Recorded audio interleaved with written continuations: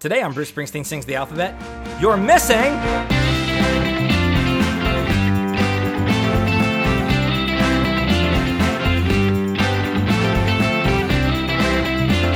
everybody, you're listening to Bruce Springsteen Sings the Alphabet, a podcast where we talk about every Bruce Springsteen song, alphabetically, one by one.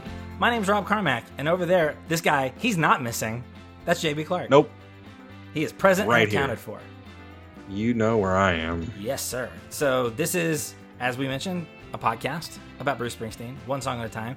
If you're just discovering us now, I got good news and bad news. The good news is there's a lot of old episodes that you can still go back and listen to. The bad news is we're almost done, but This is almost over. Yeah. So thanks for finding us. And but today, what we're gonna do, we're down to 5 songs left, JB, and so if you can count them all down on one hand. And this song is either, depending on how you like to count, this is either your index finger or your thumb or your pinky. So any way you shake it, we're talking about You're Missing. Yeah, that's what we're talking about today. on whatever finger it is that you're holding. Whichever finger you like to start with counting, down to like 5 to 1. So this song comes from the 2002 record, The Rising. This song, as we mentioned this album, as we mentioned every single time, is Bruce's emotional kind of response / lament / word of hope in the aftermath of the September 11th, 2001 attacks. And there's a lot of ups and downs. There's a lot of like peaks and valleys in this album. And this one is one of the valleys. And we'll talk about that in a second. And let's see. Oh, this is our final song from The Rising. We've been, like I said, we've been on this alphabetical journey for a little while now. And this is the last time we'll be talking about The Rising on this particular lap. So Rolling Stone magazine has this song listed at number 60 in their top 100 Bruce Springsteen songs of all time. How do you feel about that? That's super high. I don't think it's that high for me. No, I don't think it's low, but I don't think it's 65 for me. No, I don't think so either. It's, Did you say 65? 63? 60. What'd you say? Number 60. 60. The 60th greatest song. Not. Yeah, maybe 65. Yeah, I don't think I'd put this one there. I mean, I like the song, but I would not rank it quite that high. Okay, so the last time the song was played live was on September 11th, 2016 in Pittsburgh on the final leg of the 2016 River Tour. And he was doing a lot of legacy act stuff because he was trying to promote his new book at the time. And he actually, at that show, because it was September 11th in Pittsburgh, he ended up playing a lot of songs from The Rising that night. And this is one of them. That show in 2016, that was the first time he had played this song since he played it one time on the Devils and Dust tour. And before that, he had only ever played this song on the Rising tour. So outside of the 2003 Rising tour, the song has been played exactly 2 times. Once on the Devils and Dust tour and once on the 2016 E Street Band tour. Huh. Yeah. So it's not a lot. Not a lot. More than You'll Be Coming Down, but not a lot. Yeah, especially not a lot for a Rolling Stone top 60 song. Oh, that's true. Yeah. The song actually predates the album, The Rising, by quite a bit. It was recorded initially in 1994. I'm not totally sure what the project was. This might have been his, we talked before about how Bruce has mentioned before that he had planned sort of a Streets of Philadelphia style album. And I have to think like maybe this was one of the contenders before he scrapped that project. Yeah. But yeah, it was written in 1994, but then it was put on the shelf, and it was obviously revived and then rewritten again for September 11th for The Rising. And Bruce, in talking about the song, he talks about how he was sitting at home one night with Patty and the kids in 1994, and he says he just sat down at the piano and started to riff, and this is what came out. So, so he built it, which I mean, not bad for like sitting down at a piano and riff. Like, I don't know if you've seen the movie Yesterday. There's a scene in the movie Yesterday. It's about, if for those who are unfamiliar with it, it's about this guy who like gets hit by a bus and he wakes up in the world that he lives in now. Like no one knows who the Beatles were, but he remembers all the music, and so he begins to like pass off the Beatles' entire body of work as his own. And there's a scene where like he and Ed Sheeran are having like a song write off, and they have like 20 minutes to go into separate rooms, and he comes out and just plays The Long and Winding Road. And like, oh yeah, you just came up with that. And obviously he didn't, but like if Bruce like sat down, if I was just in a room one day and Bruce was like, I'm just going to noodle around and this came out, I'd be like, are you from an alternate dimension where Paul McCartney wrote a bunch of songs we've never heard before? Pretty solid, just come up with out of nowhere. Sorry, I spaced out super hard there. No, you're good. But yeah, he says the earliest version of the song was like a lot more up tempo and poppy, but he slowed it down to match the lyrics, which was probably the correct thing to do. And we talked a long time ago about a song called Missing, which is an earlier version of this song from before it was totally redone. So, like I said, I have to assume that the plan at the time was for the mid-90s Streets of Philadelphia album, like, to include this. But obviously that album never happened, so who really knows? Let's talk music. I really like the interplay between the really round bass guitar tone and the strings, like the violin. Mm-hmm. And then the way the electric guitar, the slide guitar, fits into that. Everything fits together so nicely to where the parts sound nothing like the whole, but the whole doesn't sound like it has individual parts, sort of until the interlude. You know what I mean? Yeah, for sure. Like if you were to hear any of these parts by themselves, you'd be like, I don't know, I don't really know what that is. It doesn't sound like this. It's notes and a chord, sort of. But I feel like the string section could probably stand on its own. But other than that, I think you're right. Yeah, I mean, in the sort of the interlude, it stands out a bunch, a whole lot. But just the way the like plucked guitar and the electric guitar and the bass and the violins sort of all are, I don't know. It feels really nice. It really does. It's really easy to listen to. It's almost like hypnotic, isn't it? It's sort of like it's you. I don't know. It kind of gives you that feeling of like whenever you're so sad that you can't sleep, but then you're so tired and sad that you finally go to sleep. Yeah, it just takes you. Well, and it's kind of got that sort of dreamy quality to it. It does. Well, and that's the brilliant. We've talked about this a million times. One of the brilliant things about Bruce Springsteen is he's so good at matching tone with message. And so, like, even without the lyrics, if you just had an instrumental track of the song, it would sound like Loneliness. You know, and this is a song about loneliness. Like that's amazing. Like he's able to create an emotion with only sound before he puts in the lyrics. Like that is what makes him the greatest. You know, that he is so consistently able to do that. In fact, Brendan O'Brien, who produced this record, said, quote, "That song, You're Missing, was all about how to present the lyrics in the best way and to stay restrained." So while a lot of the stuff that they would do specifically on like the Magic record was about like not being restrained in the studio, and there was a lot of like, you can tell like they're just turning all kinds of knobs and dialing things up and up and up. But on this one, Brennan very specifically was like, we needed to let this one feel like it was being held back, because again, it's about loneliness. And so like it has to sort of have the sort of yearning, empty kind of feel to it. Yeah, it's very restrained. It's great. Also, Susie Tyrell, who's playing the violin, she created the violin part in the studio just by like freestyling. I mean, and Bruce kind of guided her and coached her a little bit, but she pretty much created this in the, like what you hear, which to me is the defining characteristic of this song. I think the strings are the thing that make this song what it is. And and that Susie was able to go in there and just sort of like figure this out with very little, I mean, some guidance, but like not, I mean, he did not come in there like with the Jungle Land solo to Clarence and just like tell him like note for note what to do. Like Susie kind of invented this in the studio, and likewise, she's great. Oh, she is, and she's a I think she was a really needed addition to the E Street Band. You know, because she was the only like the violin. They kept her in the E Street Band for the River Tour when Bruce pretty much got rid of everything that wasn't original E Street Band instruments, you know, from the original River session. Yeah, she's just sort of essential for filling out, you know, especially when he starts doing later stuff. He just really incorporates more production, and you got to have some strings to get any of that sort of feeling, you know. Yeah, she carries a lot of weight, and she's also featured on the Western Stars album, which we've not yet talked about, but she puts a lot into that album as well. Brendan O'Brien also says that it was Bruce's idea to add the big organ solo at the end of the song, and so Danny Federici, the organist for the E Street Band, I don't know why I just went blank, but Danny Federici, who was the organist for the E Street Band, Brendan says he just came in and he nailed it. He just had this, Bruce just sort of was like, we should finish this with a big organ solo, and they brought in Danny and he delivered it. And so that's what you hear there. That's what happens whenever you've been playing with the same guys and write music with them for this long, you know? Yeah. It's just, I mean, just artistic chemistry. Like you can really see it kind of coming out and how they just sort of like figure each other out while they're recording this. Speaks to how much a pro Susie is too, because they definitely played together, but not like near as much as Danny. No, yeah, I mean she's the newest. Well, I guess now Jake Clemens is the newest, but like for a while she was the newest member of the E Street Band. Yeah, I think Patty brought her in. Actually, I think they were friends first. She does a lot of heavy lifting in the song. What else is there, like instrumentally or production wise? Like what else are you hearing here? the organ at the end, like that, oh, you talked about it. It just comes up and drowns the rest of the song out, and then just carries it away. I love that. Yeah, it's really good.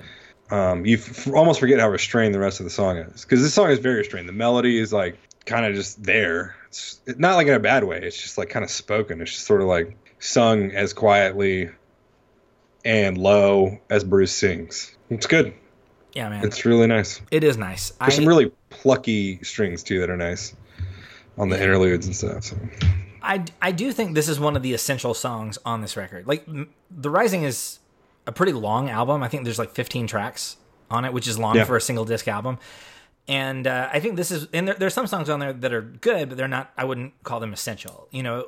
But I think this is one that you'd be like, even if you had to strip The Rising down to like 8 to 10 songs, I think that even though this isn't necessarily my favorite song on The Rising, I think it's an important song on The Rising. I think it is. Yeah. It is essential to what The Rising is attempting to do. It's a major part of the messaging of the whole record. Very much, yeah, tone setter. Should we do lyrics? Yeah. Definitely sets the tone. Let's do the lyrics. Starts out, shirts in the closet, shoes in the hall, mama's in the kitchen, baby and all. Everything is everything. Everything is everything. But you're missing. Okay, so like things are normal, but so why does he say everything is everything, and why does he say it twice? I don't know why he says it twice, but he's just saying like everything is the way it is. Everything is everything. But you're missing. So like everything's here without you. Yeah, it's like everything is normal.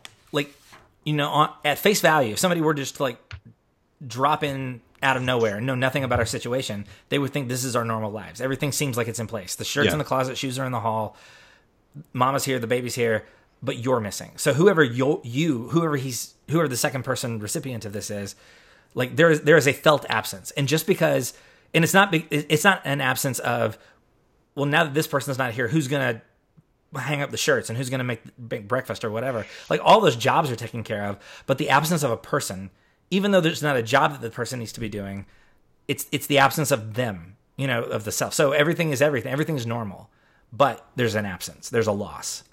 But you're missing. You're missing. The next verse is similar. Coffee cups on the counter, jackets on the chair, papers on the doorstep, but you're not there. Everything is everything, but you're missing. The next one is, I mean, really, if you look, it's pretty simple, but pictures on the nightstand, TV's on the den. Your house is waiting for you to walk in, but you're missing. And then it goes into sort of this, you're missing when I shut out the lights, you're missing when I close my eyes, you're missing when I see the sunrise, you're missing. So, I mean, it's a song about loss. It's a song about grief.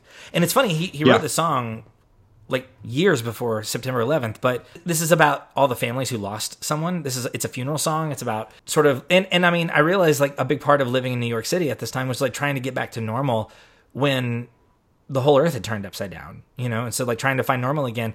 And it's sort of that notion of like, yeah, you can still find normal, but that doesn't remove the absence. It doesn't fill whatever vacancy was left by you missing. In fact, it's kind of, this is weird timing. Just today, I had a little bit of downtime, and I watched a movie that just came out. It's called American Woman. Have you heard of this at all? I've heard of it. I don't know much about it. I just saw it. I was looking at sort of what movies I want to watch next, and I saw it on the list. It's good. It's very sad, but it's got Sienna Miller and Aaron Paul, and it's about a woman who, and I mean, this is in the trailer, but it's about a woman who's teenage, not unlike Three Billboards Outside Ebbing, Missouri.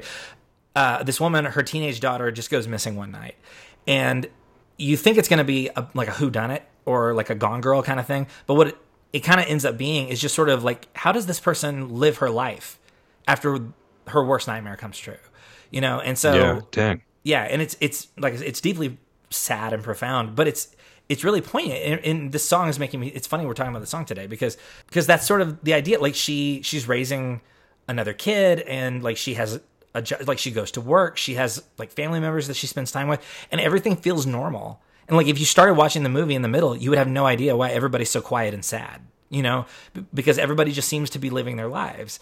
And then you realize like, but by watching the beginning of the movie, you know, it's because someone like ripped a giant hole in the middle of her, and she's trying to find normal. And no matter how normal everything feels, there's still like the absence does not go away, you know? Yeah. And that is what this song is about. Yeah, it's I always think, like, oh, it's kind of a sad song. But whenever I listen to it on the record, like if I listen to it by itself, it's like, man, it's a sad song. But if I listen to it on the record, it affects me sort of differently and like a much deeper, I guess like profound sadness and not just like personal sadness way. Yeah. Does that make sense? Absolutely, it does. Yeah. And I think that's by design. I think Bruce puts it where he puts it on the record because that's the moment he wants you to feel the things that the song is feeling. So then we've got the bridge.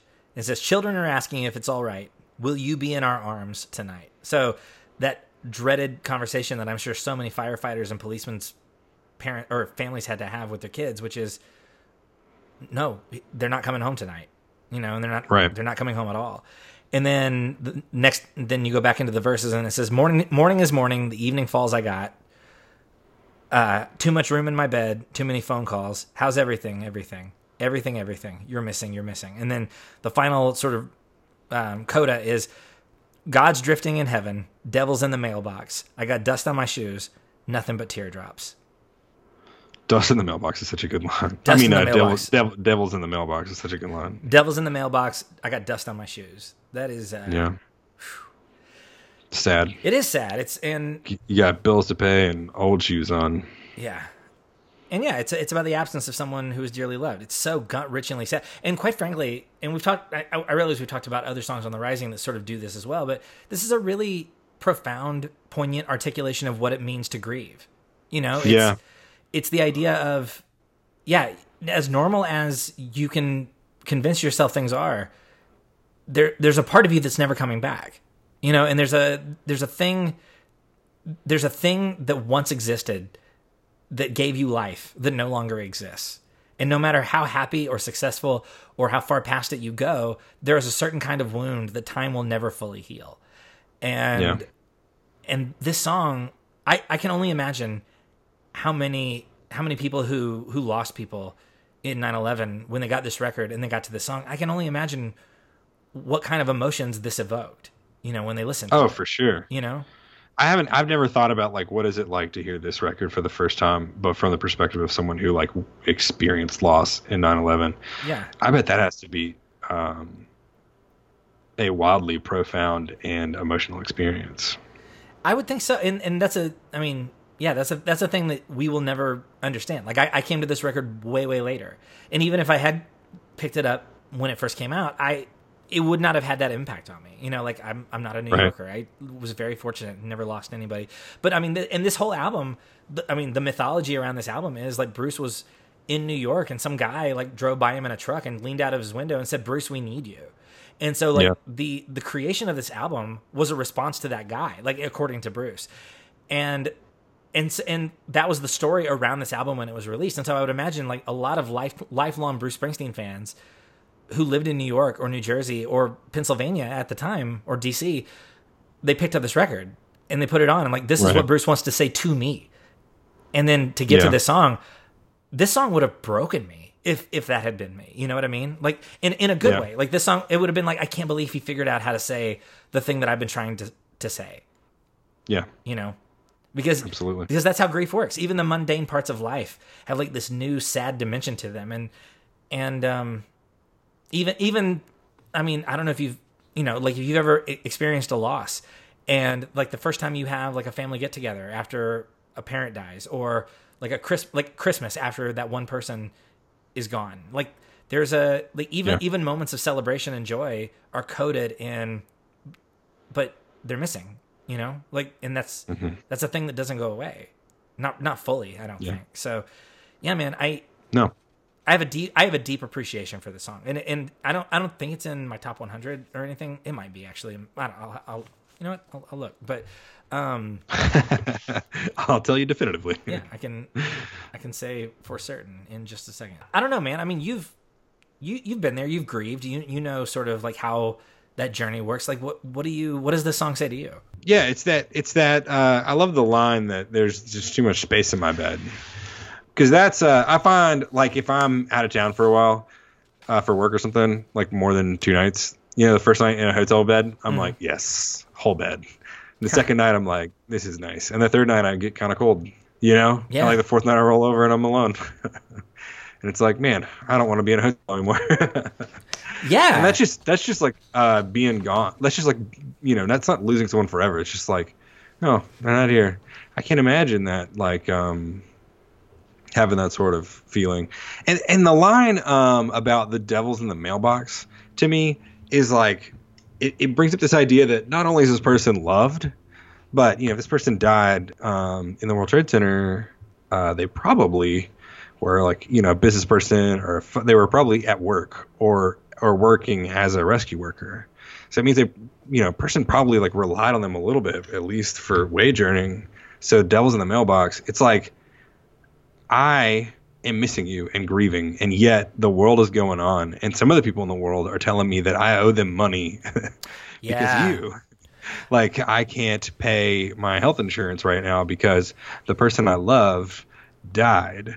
And that's sort of a wild thing to think about, is that sort of that moment. That's the moment that I think when I hear people talk about grief, like of losing a spouse, that's the moment that always strikes me as the most sort of shocking. It's I think the moment that would break me, on the phone with like some poor bill collector who didn't want to hear about that day, Yeah. and just getting yelled at by just a grieving, person. That's what that line to me invokes. And it's, Oh, wow. I don't know. It's just super intense, I never thought about Devils in the Mailbox being about unpaid bills. I always thought it was like, we keep getting mail with this person's name on it. But yeah, man, well, unpaid bills. That too, but yeah, with someone's name on it is still like someone trying to conduct business, like someone trying to transact with your, like imagine getting like a DirecTV mailer. Yeah, for sure. With like a dead spouse name on it. And it's just like, oh my gosh, I'm mourning this person and you're trying to get $24.50 a month out of them. Like, that's just, I could see myself getting real mad and like really writing an essay about it, Absolutely. Well, and yeah, just sort of the insidious nature of like everything is a trigger. Like everything, because if you share your life with somebody, then everything in your normal life will remind them of that. Will remind you of that person, and so yeah, like in that the juxtaposition here, God's drifting in heaven, devil's in the mailbox. That I like this the sort of dichotomy of like God feels very far away, but the devil is in my front yard. Like that, the idea of the thing that is meant to give me comfort feels a million miles away, but the thing that terrorizes me is always here. It's in the mail. It's in the mailbox, and the flag is up. You know what I mean? Like there's always. That's a great line right there. God's drifting in heaven, devil's in the mailbox. Is that all of the heavy commentary you have on you? Yeah, I think so. Okay. Because on a lighter note, this line, it's everything I really love. And I think about this all the time. I think about like, what if someone walks into your house, like, and you are caught unawares and you're just having a normal, whatever, afternoon and you're in your living room, they walk in and everything is everything. Like, what do they see? I think about that all the time. Not like in an insidious way, but like in a like they could see me playing Legos with my kid, or they could see me reading a book, or they could see me scrolling through Facebook on my phone while my beautiful healthy family's around me, or they could see me watching some stupid TV show, or like there's all kinds of different scenarios they could see. And all of them would be true. I think about that all the time. Everything is everything. But today, April walked in the house, or maybe it was a couple days ago. She walked in the house. She was sitting on the porch, and she walked into the house, and I was like sitting on the couch, and I had a sleeping baby in my arms, and the baby was like wearing its pajamas and looked, and was like recently bathed and was clean, and I was reading like a really big historical book that I was genuinely interested in, and like I had come home and put on not my work clothes, but not my not just like gym shorts. Like I had put on a thing that matched but was comfortable but like practical, and I had like a cup of hot tea, and I was like, man, I feel great. I just got caught unawares in the image that I would choose to portray if I could. And I love that. But I love to think about that. Like, what is everything's everything? Like, what do those states look like for you? I don't know. I think about that all the time. Well, and what a precise way, because what he's trying to communicate here is everything is normal, but nothing is normal. And how do you say that? And he just by saying everything is everything. Like, oh, yeah, that is the best, like, just economic use of like 3 words to communicate everything you're trying to communicate. That's really good tight writing. He's saying if you were walking up to the front door of the living room right now and you were imagining, just not even on purpose, but just in your head, you were preparing yourself for what you were going to see on the other side of the door. Everything is the way that, and you open the door, it looks just like that. Like you would not be surprised. It is as it is and as it was and as you remembered it, except for one detail. Yeah. Well, how many mailboxes would you give this song? I might give this 4. I can meet you there. I'll go 4 on this one. It doesn't have to be a negotiation. You can give whatever you want. No, I think I was going to give it a 4. I was somewhere in between 4 and a 4.5. But I think 4. I think 4 is right on this. Yeah, it's a really good song. Tell you what, you want to just bring the house down, just do the song at a funeral, and Whew. Oh my gosh! People don't respond to that; they're dead inside. Oh my gosh! Could you imagine like a funeral where people play like super super sad music? I would find it refreshing. I get really tired of evangelical denial at funerals. Oh my gosh, me too. Yeah. It's just funny to hear a pastor say. My dad once Jump played at his funeral, though. Speaking of denial. Seriously, yeah. Like, no, man. Jump by Van Halen is what he has requested his entire life, and what will be played at his funeral. Oh, man. Well, all right. Well, thanks, everybody, for listening. This has been You're Missing, and we've got 4 episodes to go. Thanks for listening. This has been You're Missing. This has been You're Missing. I hope everybody's okay, now that we've just spent a lot of time talking about some pretty sad stuff. Yeah, we should have started with the Mark Maron intro. You okay? Everybody okay? Everybody good? We good? All right? Is it cleared up? Well, I feel pretty good. God, you feel good? He's gone from being like a curmudgeon-y figure to being like almost my therapist. He's very honest with everything. Yeah, man. I remember one time I just had a week where every time I went somewhere, everybody was like, "Need a beer?" And I was just like, okay, yeah, sure. And by the end of the week, I was like driving to the gas station to get a 6-pack of beer. And I turned on his podcast and he was like, "Hey man, if you're going to the store to get some beer, like you don't have to." And I was like, "Oh yeah, you're right." And I just like turned around. Wow, he changed your life. Oh yeah, totally. Yeah, absolutely. Mark Maron has changed my life. All right. Well, we've got 4 episodes left to go on this first run, and the next one we've got in the chamber is You've Got It. So You've got it. Everybody have a good weekend, and we'll be back in your feed next week with You've Got It.